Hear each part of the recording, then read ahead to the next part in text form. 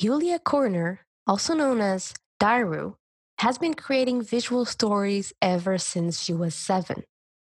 Even though she opted for a design route, she has been slowly transitioning to being a full-time artist. Her work combines digital with traditional art, such as watercolor, to give life to the most unique characters.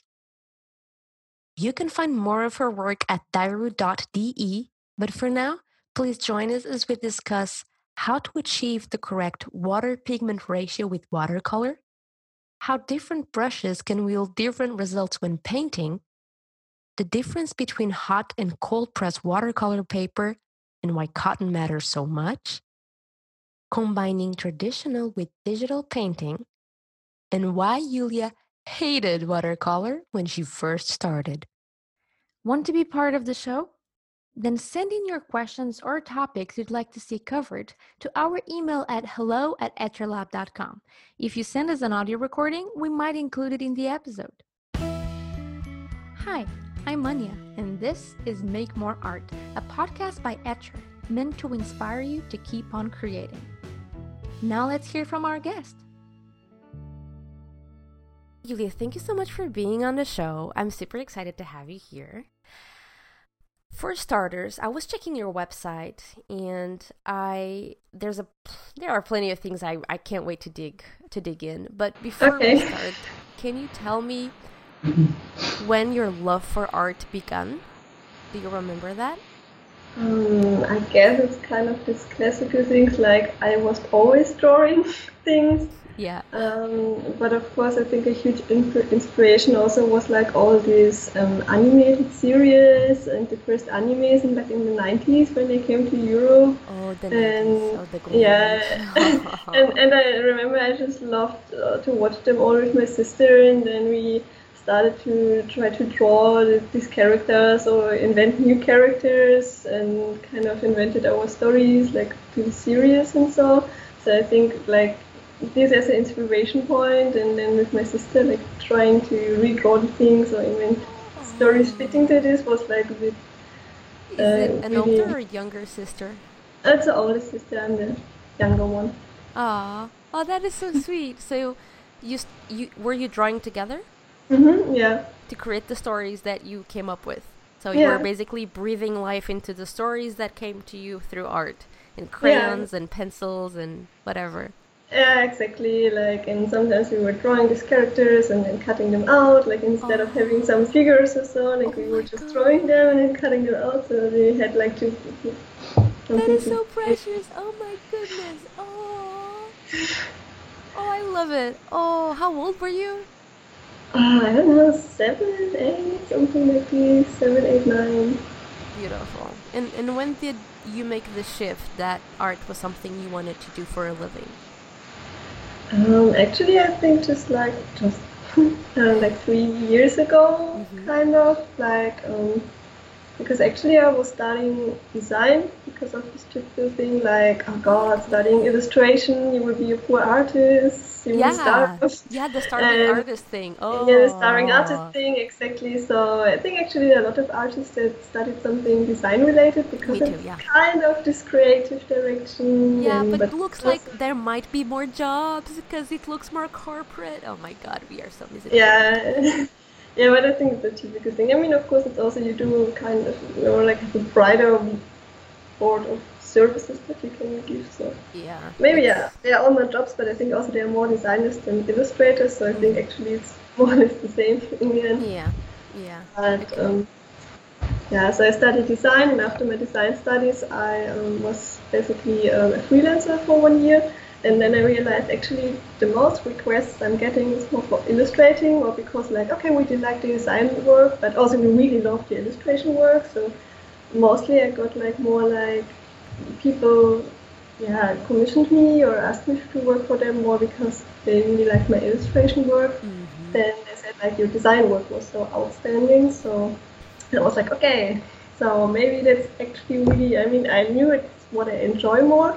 But I also okay, maybe that's also what I'm standing out more with this work because I guess I enjoy it more, so maybe I do more effort or passion into it, and that's visible. So that's where I came to like, okay, let's try to go more into So you this stuff. slowly, so it's like the design helped you get your foot inside the art space and you slowly transitioned to full-time art and left the design behind, right? Yeah, actually, I'm still kind of in transition Mm-hmm. phase because actually I'm still having a part-time job as designer. Like this typical, like, okay, I have something to pay my rent, Yeah. and additionally, I'm half-time working as an illustrator, like doing my own projects, selling prints, and also doing commissioned work. Yeah. But of course, it's hard a bit to balance all, so I'm also kind of checking like how long I can handle this mix because it's getting a bit more and more and more, and I think at some point I have to decide, okay, too much work, I cannot do all, so I will drop the design completely and go To the art freelance full-time. Yeah. artists. Because it's what gives you the most enjoyment, right? I'm assuming. Yeah, exactly. Yeah, really, our lives are so short, might as well just do what we love the most. So I was looking at your website, and you say that your creative love belongs to illustration, color and light design, and character design, and connect these fields with each other. So that's what your website says. So why do you think color and light are so important? For me is, I mean, for me the main goal that I want to transport when I do illustration, or Uh-huh. also I think in general mostly for art, is like you want to transport a feeling, a mood, or a kind of Mm-hmm. message. Mm-hmm. And for me, color and light are really important for this. Uh-huh. Like, yeah, to kind of transport the feeling and the mood I want to give the person who will look at the illustration or the art later. And for me, it's the best way to express it with these tools. And Mm-hmm. of course, characters are also quite good always because it's fun for yourself to create them, and also it's always really easy for people to relate to Yeah. something if there's a character. I mean, of, it depends, of course. If you just want the mood of a landscape, then the landscape also can tell a lot. But if you, Yeah. of course, have a character doing something in the landscape, then you already have, again, a bit more storytelling, like what the character is doing there and Yeah, where they're going exactly. to and all these. So you have already a lot of the story there. Exactly, because it's not just putting a character in one position, is to give them a whole depth of who they are and where they come from to make everything more believable and to create empathy so you can truly connect with the characters and the space and feel like they have been lived in the spaces and Yeah. such. And So, also more curiosity, like you are thinking like, okay, where this person is coming from, or like yeah, why they have a backpack, or why they have this, and then you have a bit more like engagement with the people, like because it's like a lot of things that they can see and ask or like imagine what is happening there. And, so it's not just putting pencil on paper and just magically creating a cool looking character. Like, no. this is an actual job, guys. Okay, so now looking at your art, you have a lot of traditional art and you have a lot of digital art. And you also say that they kind of complement each other, right? So, what do you mean by that? I don't know. I think a lot of people are like they're just on digital side, like not a lot of people, but some people are really like, ah, just digital things are cool because they're more edible, you can do more things. Or some people are like, just traditional art is real art because it's you need more skills or whatever. Or there is no undo button, and I don't know. For me, it's like I thought, I like both, and I think both have good things, Uh-huh. and you can learn from both. Like if you work traditionally, you have learning effects that you can bring to the digital art, and also the other way around. Sometimes you maybe experiment with light, and then you're like, ah, that's how light works in this situation. And when you understand it, you also can do it in traditional art better. And Ah, also sometimes it's like you can, I don't know, you start maybe a illustration traditionally and you can still add finish digitally it digital. finish Yeah. it. So I don't know, it's for me it's not like you can just be one thing or the other, or like one thing just has to be done traditionally 100% or whatever. It's Mm-hmm. for me it's not like a fight of the two elements. It's It's they. more like you can work with both good, they can help each other to learn from Yeah. the different media. Yeah, because I'm thinking about it, and it's like if you can do many quick moves digitally, you also have the undo button. You can quickly like do 10 thumbnails of color to study a scene, and it's like super fast, and you just like slash slash slash. Oh, actually the green doesn't look so good, let me just quickly change it to red. Yep, it pops up, blah blah blah. Okay, good, I guess I found the color combination, and that takes you a fraction of time than to do it traditionally with, let's say, like watercolor or something that needs space to dry, so you can actually see how much red and the amount of how like what is the exactly hue of the red. While digitally that is so much faster, and then maybe you can just go to paper and watercolor and whatever medium you like to use traditionally, and then you just the color, you know what colors to use, so you can just go traditionally. So that's kind of an idea of how you could combine things, right? Yeah, exactly. For example, for the Inktober pieces I did last month, sometimes I was like, before I draw everything, and then meanwhile doing the values, because I mean in Inktober you don't have so much colors, so one problem is to worry about which color match, but so you have to focus more about the values, and often I, for example, made just a really rough, ugly filling digitally before to see like, okay, this has to be darker and this has to be brighter because they're next to each other, so it works better. So that's what you also taught. Like sometimes you can just test everything in one medium and then transfer it to the traditional, or vice versa. So. Yeah, that makes a lot of sense. Talking about Inktober, so for those of you who don't know, Inktober is a almost world-class event. Every October, artists like to participate by making art every single day, and usually there's a prompt every day. Jake Parker is the founder of Inktober, and throughout the whole month, every day you have a prompt and you make traditional art. It supposedly came from using ink, but the whole point is for you to make art every day, so it really doesn't matter what you use. And you've been participating in Inktober for a while, if I'm not mistaken, right? And you made a small booklet out of, was it last year Inktober's, the memory booklet that you made? No, I think it was the year before. 3 years ago? 3 years ago, yeah. Okay, so do you usually do that, take advantage of Inktober to create a small project? Actually, I think like really the whole Inktober of making these 31 drawings, I really could just pull through once. It was after I finished my master and I was unemployed and had nothing else to do. Okay, so you had that time, that one time, yeah. Yeah, because really I don't know how people are doing it to have a job. I know. Like I did 3 drawings this year. 3. Yeah, and for me, Inktober is crazy. Like really, if I see some artists that I know, like, oh, maybe even have a studio full-time job, I'm like, how are you doing this? So, for example, I don't know, the years after I took it more relaxed, I was like, okay, the days I feel like, and the most I can do, I do it. And for me, it's mostly really like this point of practicing, and it's really nice if I see my older Inktober pieces and then compare them from the new year. And that's like, a great tip. Cool. And then you really see like, oh, okay, it was 1 year ago, and now I'm there, and that's how I draw now. And then you have really a cool comparison. So for me, I think it's really more this thing, or like things that I wanted to try. I think last year, for example, it was, I saw that Louise, I think the year before, she was drawing a lot with this orange pencil, and she always worked with like this ink and the orange pencil that you still can see, and I really like this combination. So last year I tried more like the red pencil and the ink to work both of them together.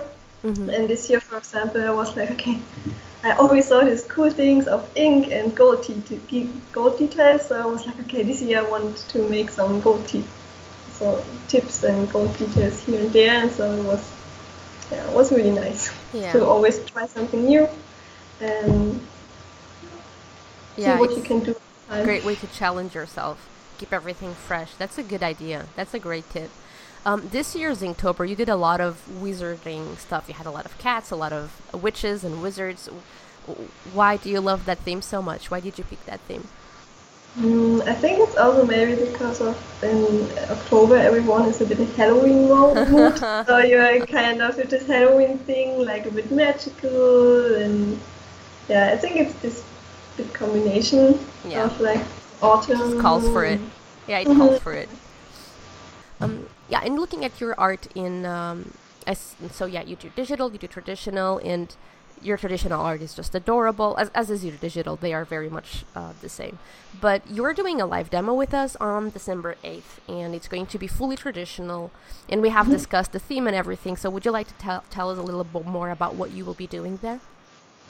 Yeah, of course. The thing will be like winter Christmas theme a bit, because when we talked the last time, I was like, okay, which topic could be cool? And I know, like, beginning of December, everyone starts already to think about Christmas. Yeah, like October, Halloween, December, Christmas. Yeah, exactly. You have to, like, I don't know, like for certain months you just have topics that you hardly can get around unless you really try to avoid them. So, we were also, I think, we found this little postcard that I did some years ago, and then it's a cool idea. So yeah, it will be like little postcards that you can create. I mean, no one has to buy postcards. It's quite easy. Also, you just can take a normal paper and cut it to the size of a postcard, and will be winter themed. So I think mostly I will check for some kind of winter animals that fit into the seasons. Like, and in terms of technique and materials, if I recall correctly, we're doing watercolor, and we're using like 2 colors, right? Do I remember that correctly? Yeah, mostly it's 2 colors. Like maybe mostly I guess a warm color for like having the cozy Christmas feeling, and a bit darker bluish color. Yeah, to counterbalance it. So yeah, can you tell us a little bit more about your watercolor painting? And because if you're so much about color and light, how can we achieve the emotion that you talked about with just 2 colors? I think it's, for example, quite easy. Like, you have to think first, okay, do I want a really bright setting, or do I want it really dark? So with watercolor, that means that you water down your color a lot. So we have it quite in the pastel colors, like really bright and soft.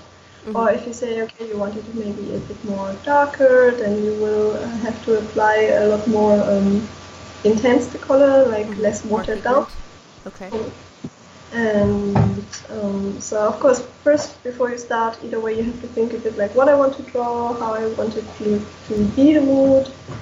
And basically, I think that's it. Like, first have a bit of vision of where it has to go. And then it's like thinking, okay, if I want it more cozy, then you will use more warm colors. And if you want it to be more, I don't know, mystical, magical, then maybe a bit more bluish, violet, darker colors. And then it's all about the pigment-water ratio. Yeah. And getting those shades, those contrasts, and where to leave the whites and get that to really pop, I guess. Yeah. And that's what we're going to show us on the live demo on December 8th, I guess. Exactly. Also to work a bit with like negative spaces and so. Yeah. I know exactly which motive I will draw because it's still more than 1 month. But we mostly like to try to show this wet and wet technique. So you have these little gradients that and this little water bleedings that randomly appear. Yeah, so making the most out of the spontaneity of watercolor. Yeah, so I think it's a bit hard sometimes for people to appreciate it, because with this wet and this water bleeding, it's of course a lot less controllable. So you have to always live a bit with the happy accident. Oh yeah, you have to embrace the lack of control like, that watercolor does. Now it's like this, but okay. So, yeah, we are going to learn how to go with the flow, because that's the way you do with watercolor. Just breeze through and embrace it, and like, yeah, it's bleeding or it's not, and who cares? Just going to make it look magical, all the same.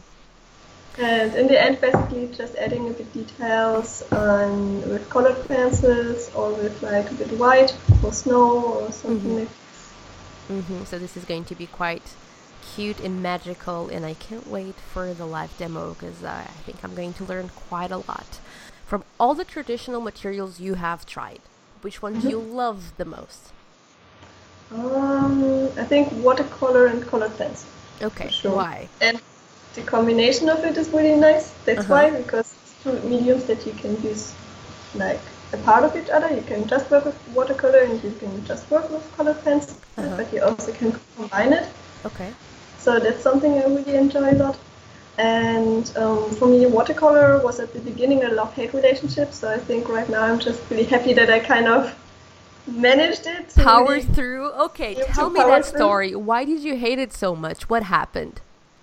Because I think at the beginning I was just working always with too much water, so for me always was like a huge mess. I never could really control it, and I always at the beginning I was not satisfied, and I also was like, oh, why the colors look so shitty? Yeah, of course if you water them down, then of course they're not bright anymore.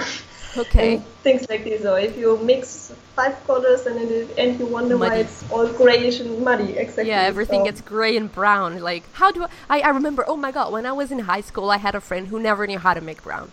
And we told her, like, okay, there are different ways to make brown. For me, the one I like the most is if you get red with green, and it gets like a really, reddish brown. It's pretty, so try it.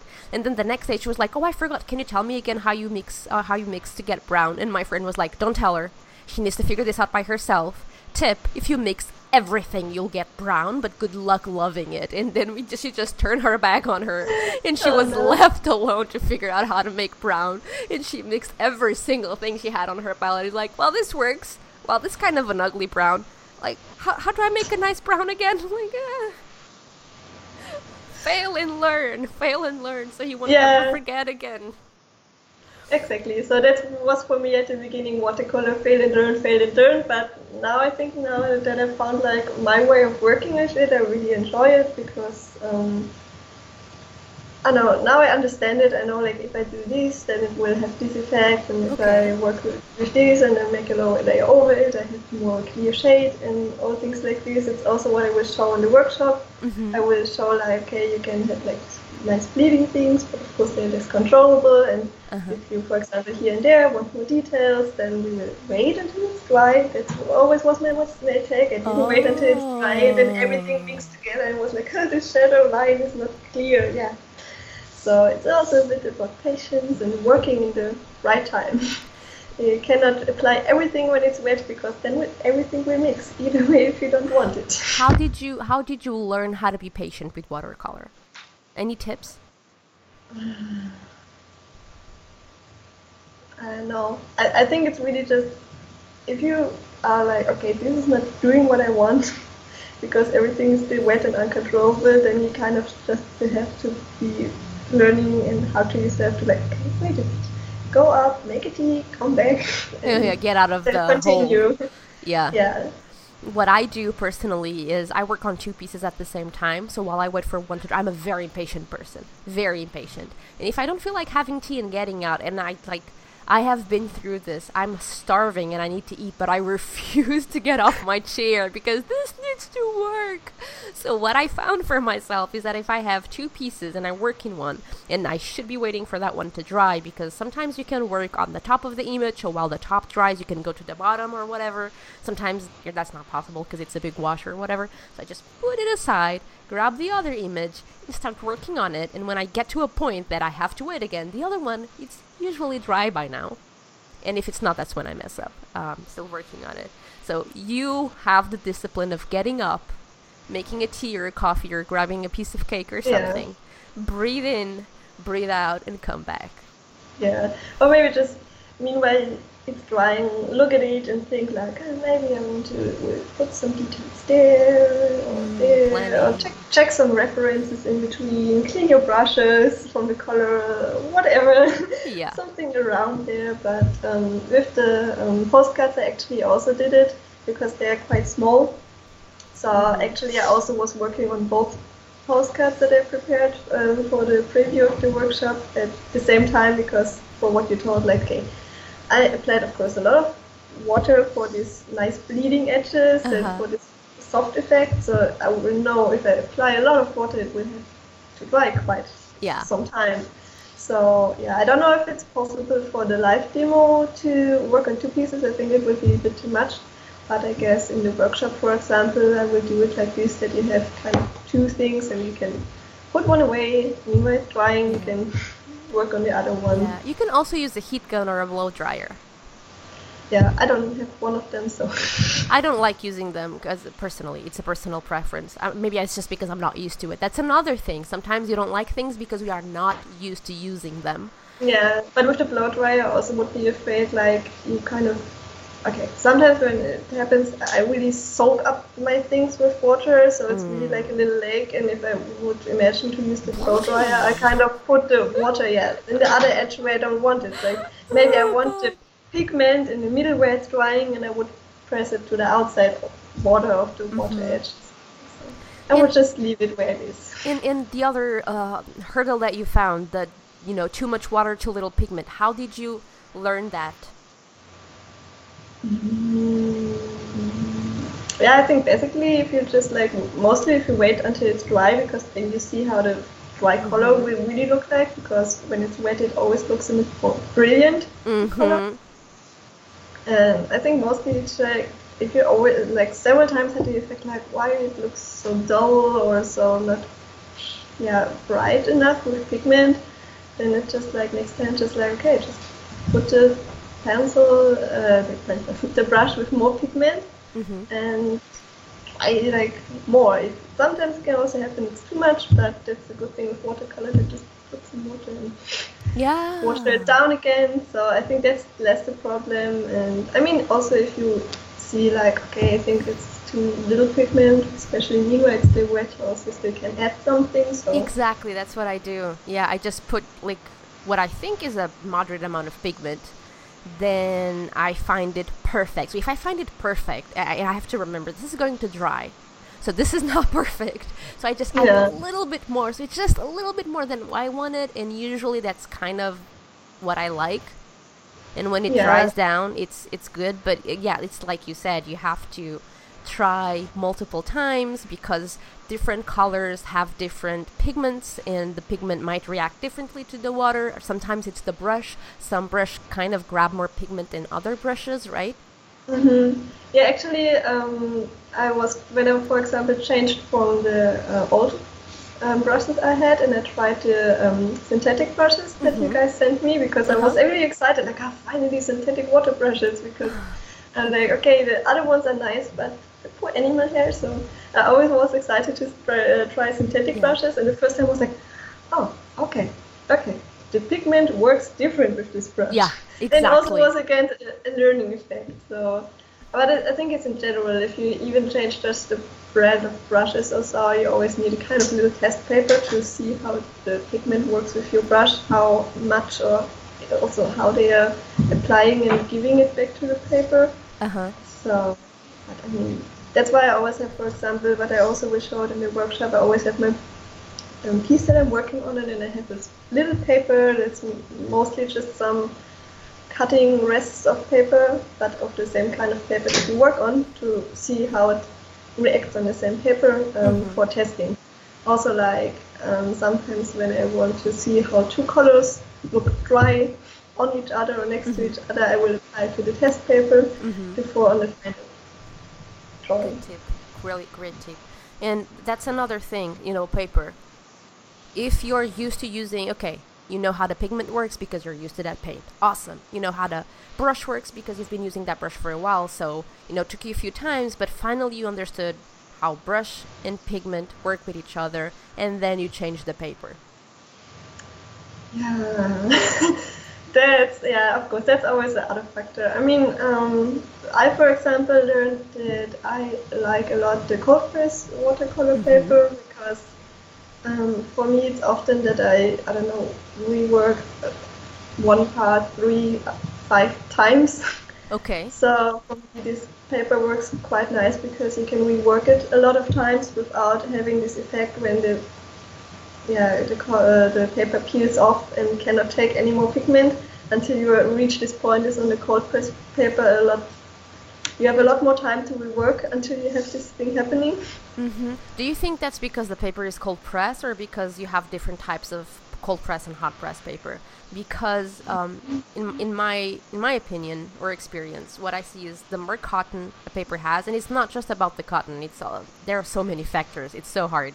But if you're using a paper that has a lot of cotton, it's usually more resistant than one that has little to no close to no cotton, right? So Yeah, I'm of course. assuming if you have a wood pulp, 100% wood pulp cold press paper, and then you have a 100% cotton hot press paper, maybe the hot press paper is going to hold down the washes much better than the cold press in this instance. Yeah, that's true. I mean, mostly I think all the watercolor paper is with cotton that I have, so I don't have the comparison with this. Okay, good. Wooden. So yeah, so because of the if you tooth, have a maybe? hot press, if they have the hot press cotton and the cold press cotton, that's of course better comparable.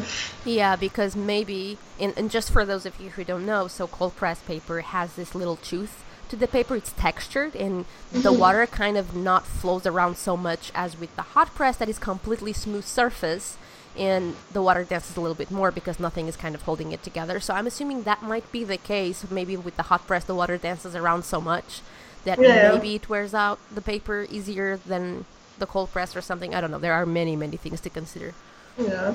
I just, for me, learned that I like more the cold press because also, like you told, it's more toothy, so I appreciate the structure more because for me it's really like if I want to work in watercolors, I kind of want this more structured surface. Also, especially if you work with the color pencils on top, it's a really nice effect that you can have when you work with the more structured paper. So I think also that's where it's coming from. I like to work more with the cold press one because of the combination with the color pencils. And it's the kind of work you do, you like it better, which makes a lot of sense. I prefer hot press, usually, because I love how the water kind of just washes away.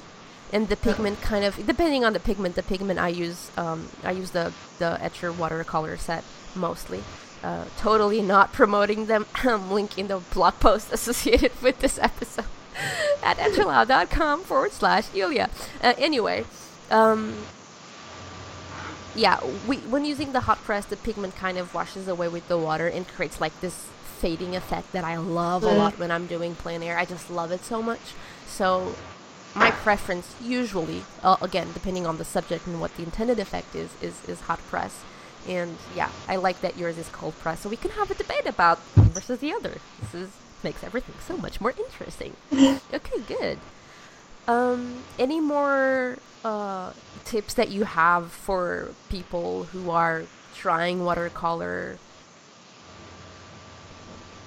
Something that comes to mind, something that you struggle with when doing watercolor, something you discovered? I think everyone kind of has to discover their own order of what they color. For example, some people have a really strict order, like they really start with what makes most sense actually. Really start with the background. So I don't know, if you, for example, paint a plein air environment, you will start with the sky because that's the thing that is the most in the back. So I do the opposite. I also would do the opposite, but I saw a lot of people that really start like kind of by the order, like what is more in the background, or especially what is brighter you start with. Actually, I also mostly do that. I start with the more brighter colors, and then do the more darker ones. But sometimes it also happens, especially with the Inktober things. I don't know why, that I sometimes started with the dark ones and then put the light ones. So. But like I told you, I think there's not like in general order like all watercolor artists have to work like this. I think it's more like everyone has to find the order that works for them. Like for some people it works if they maybe start with the details in the foreground and then even just add background details. And for some people it's different. They first kind of want to work out the background details and then add the details or the character, object, whatever it is in the foreground. So I think everyone just has to kind of find their order of how to color which part. Right. Awesome. And that's a wonderful way to wrap up our episode. Now I wonder, what is your number one watercolor struggle? Please let us know in the comment section of the post associated with this episode at etchrlab.com/Julia. That's etchrlab.com/JULIA. Like the podcast? Help us support the show by subscribing and giving us a 5-star rating and review on Apple Podcasts at etchrlab.com/go/Apple. See you in the next episode, and until then, let's make more art.